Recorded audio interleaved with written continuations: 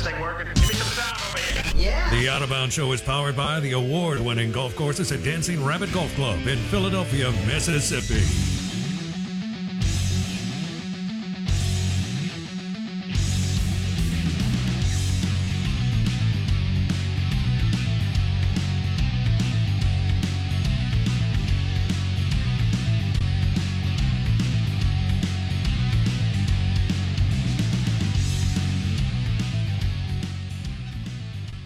One week from today, the NFL draft. Will Emmanuel Forbes hear his name called in the first round?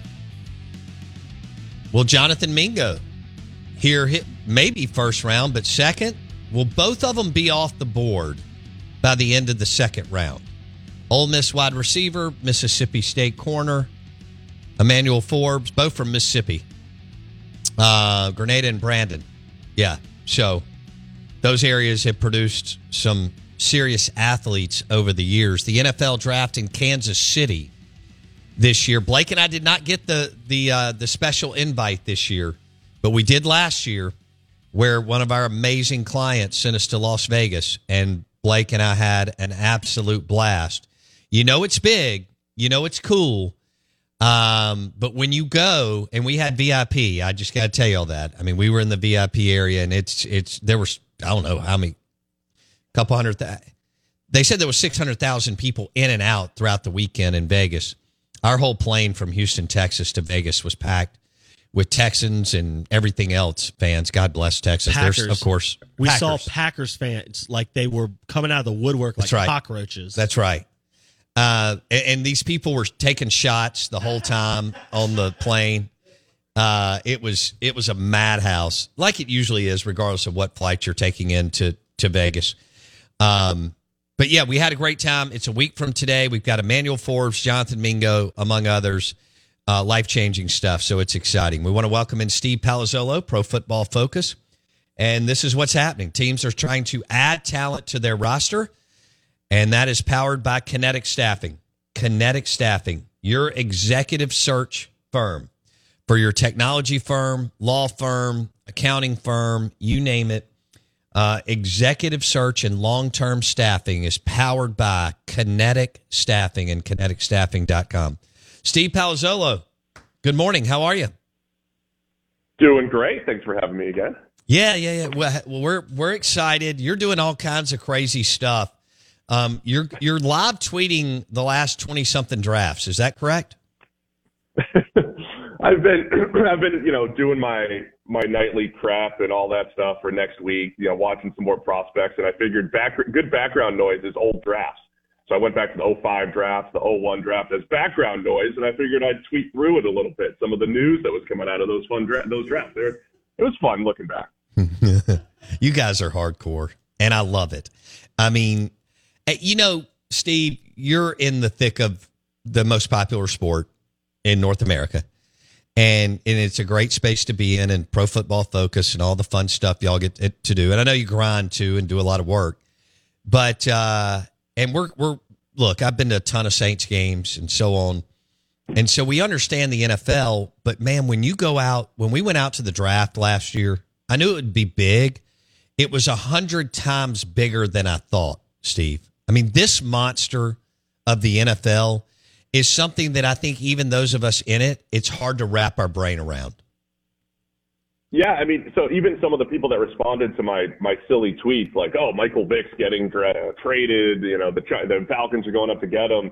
There were so many people just commenting on something that happened over 20 years ago, saying, I remember that, and what a pivotal moment. That's incredible. I mean, you just don't have that as much in other sports, And so, yeah, the NFL, massive. I think the fans like the off season as much as they like the regular season. This generation of fans grew up playing Madden and playing franchise mode and all that stuff. And but it's always been big because people want to know. They want to have hope for their team. And you do that in free agency. You do that in the draft. So the NFL has done a great job of making it a legitimate 365-day-a-year calendar.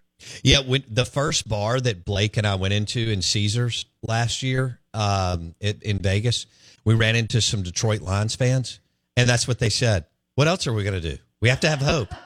And I just started laughing. I mean, we're all sitting there holding the beverage, and I'm like, And they're wearing jerseys. And I'm sitting there going, and they're like, yeah, we've been to several drafts. I'm going, I guess so. That's like, we have a huge Cleveland Browns fan here, Chuck Mullins. He'll come in studio a couple of times a year. He's like, what do you think we get excited about? We get excited about the draft. I'm a Browns fan.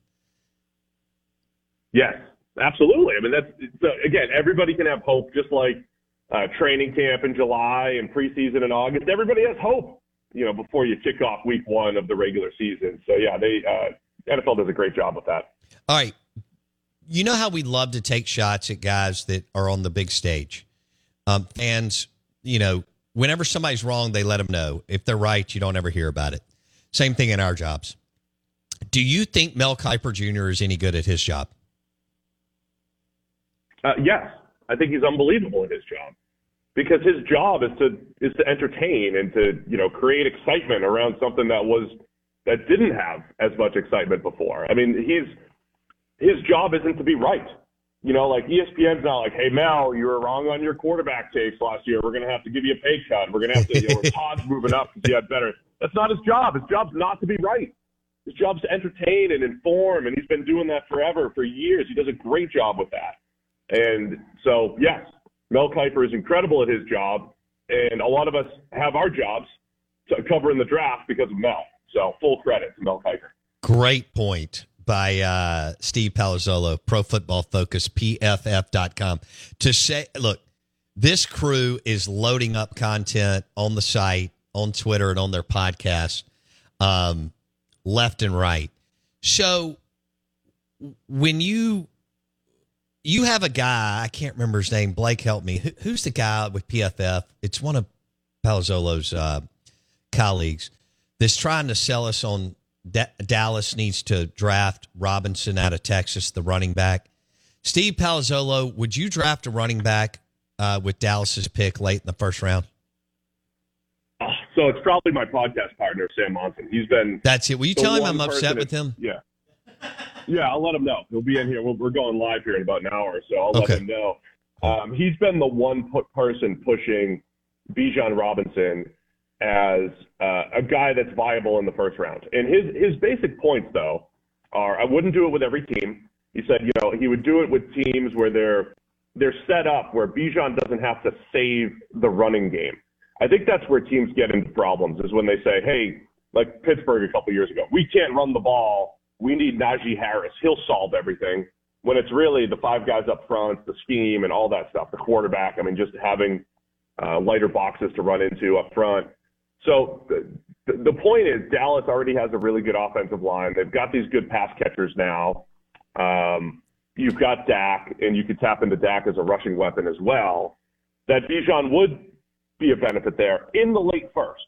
So that's the other aspect of it, is where you're paying running backs. And I wouldn't do it, right? If I'm a GM, hell no. I would think about all this stuff and say, okay, Bijan might be a different level of special and all that stuff, but I just wouldn't do it, right? The way I would approach the draft is I'd say, look, I think there's a lot of good players in there, but if they're not above a certain threshold for me, I'll probably just let other teams draft them. That's both as a player and from a positional value standpoint.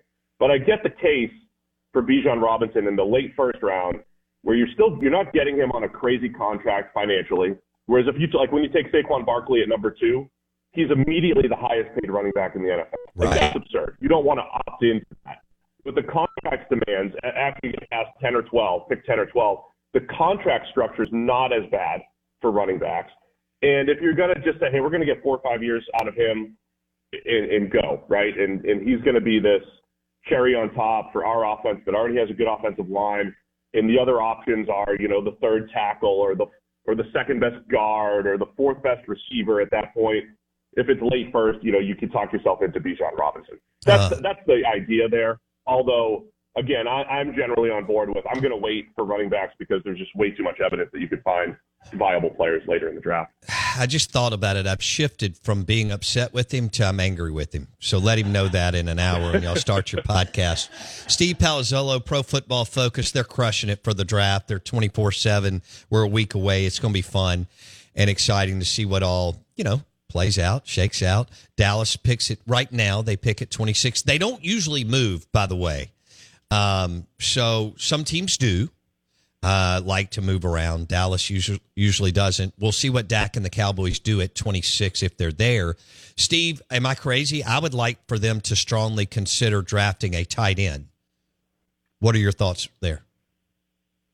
I'm in on a tight end for Dallas. I definitely think, if I don't know if Dalton Kincaid is there at that point.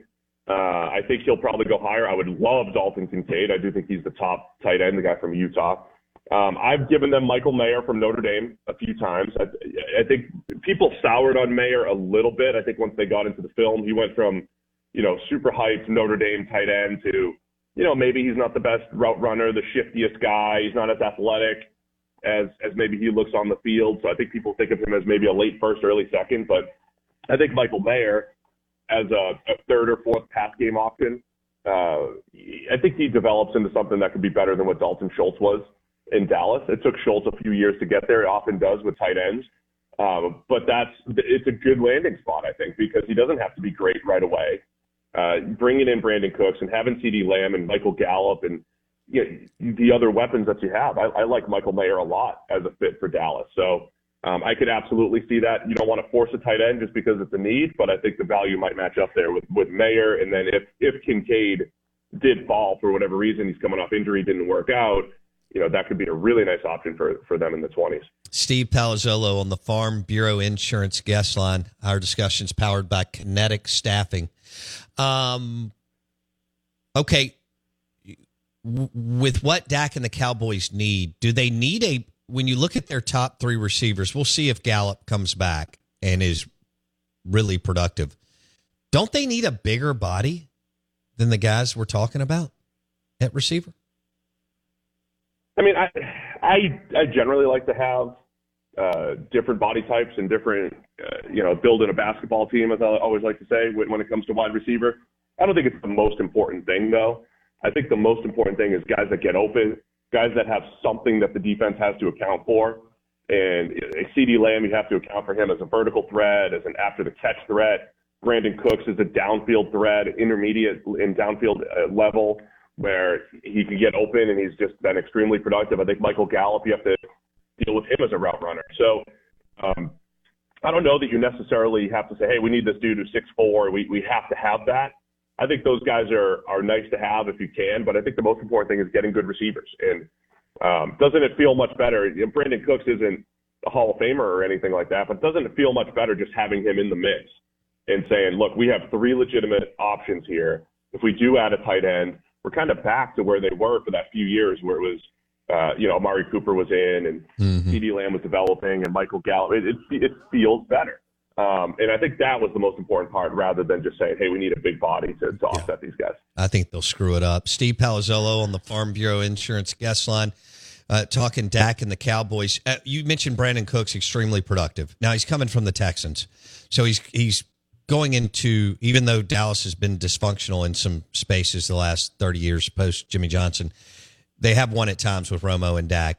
And so he's been at the Texans. So Cowboys, much better franchise. I can't believe I'm saying that. So when I say that, how would you describe Brandon Cooks, the new wide receiver for Dak? This is kind of his new toy in the offseason. As far as NFL wide receivers, pretty good, or really good? Steve, where would you tier him? He's good. I think when I describe, say, a wide receiver one, I think there's a few high-end options, and there's maybe 15 or 20 guys, I would say. There's a wide receiver one.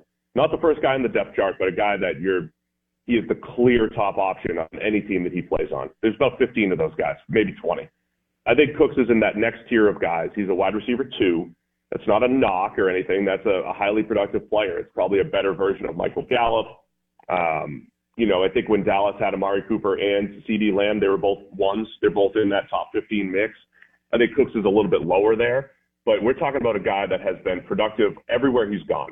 Saints with Drew Brees, Patriots with Tom Brady, Rams with Jared Goff, even with Davis Mills in Houston, Brandon Cooks has been productive. So he's good at getting open at that 10 to 20 yard range. He'll get behind the defense at times. He's not dynamic after the catch, but he's just a good, solid receiver. And you need those guys because in certain games, it's all game plan oriented, right? When teams take away CeeDee Lamb, going to be games where Brandon Cooks has 8 catches for 100 yards. There's going to be other games where he has 2 catches. Right. But it's okay. They didn't need him. They had other guys. But Brandon Cooks is that guy when the game plan says we're taking away CD Lamb or we're playing certain coverages, Brandon Cooks will be able to produce. And I think that's, again, how you have to build this receiving core, that you have answers. You have to have answers every single Sunday for what defenses throw at you. All right, so even though 2nd and 9, which I called 2nd and Zeke, frustrated me the last couple of years, you feel like Kellen Moore is better than Mike McCarthy. So you feel like they're going to take a slight step back as far as play calling and going too conservative, wanting to run a little too much, but you feel like adding Brandon Cooks and a healthy Gallup make them a lot better as far as their receiving unit. Is that correct? Yeah, I mean, the play calling thing is really tough to judge. But as far as like the on-field, the players there, absolutely, I think they're better. As far as the play calling goes, it's really tough to gauge because coaches are allowed to change, right? They do change. They do evolve. They do make adjustments. And so we don't know what Mike McCarthy is going to do calling plays now versus a few years ago. Brian Schottenheimer in there as the offensive coordinator in title where he's helping with game planning a little bit more. We don't really know what that's going to look like exactly. We could predict it a little bit, but we don't know how much Mike McCarthy may have changed over the last few years. So right. As far as the players, though, what we can see absolutely looks like a stronger receiving unit, group of pass catchers, and especially if you can I know Ferguson is in there at tight end, but get another tight end option in there just so you have all your bases covered. Okay. Will you describe the difference between Howie Roseman, the general manager of the Eagles, and what he's done the last few years? I know he's been with them forever, but didn't have total control until the last few years. He didn't have it under Andy Reid, but was, I think, a major piece of the puzzle. Didn't have it for that year under Chip Kelly, but started going that direction. Can you describe the difference between the Philadelphia Eagles general manager, Howie Roseman, and Stephen Jones with the Cowboys? I just think Howie Roseman and the Eagles are on the cutting edge of almost every move that they make. And look, we're in draft season right now, and we're going to talk all about this player versus that player and all that stuff. Team building isn't always just picking the best player. Howie Roseman 2 years ago chose Jalen Reagor over Justin Jefferson. So you're going to miss on players. But I think what the Eagles do really well is understand positional value, right? Where to spend their resources, which positions to draft, and basically when to draft them. How to say, look, we have contracts coming up a year from now. We have to get this player. So I feel like the Eagles, if you want to compare them to the Cowboys, I would say the Cowboys sometimes wait until they have the direct need, and then they go fill the need. Right. As in, they go into the draft. We need a guard. We're drafting a guard. We need a tackle. We're drafting a tackle. The Eagles say our tackle's contract is up next year. We're going to draft the tackle this year and develop him. And he'll add depth for year one, and he'll be a starter in year two, roughly, right? The other thing I think the Eagles just do is overall great process type of picks. They brought in James Bradbury after the draft. They didn't force a cornerback need. They had one of the worst cornerback needs in the NFL going into the draft last year, but they didn't force a pick. They waited. They grabbed James Bradbury for pennies on the dollar. Didn't lose a comp pick going forward. So it's all little things like that. And now even just signing Jalen Hurts to this monster contract where there's immense cap flexibility because they backloaded it and manipulated the options and bonus structure and all that stuff.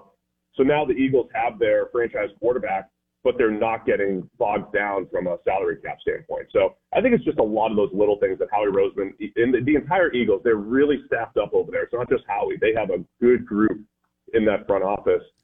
It's that whole group that is just they do a good job finding all the edges, I think, in the NFL. And all the little things add up.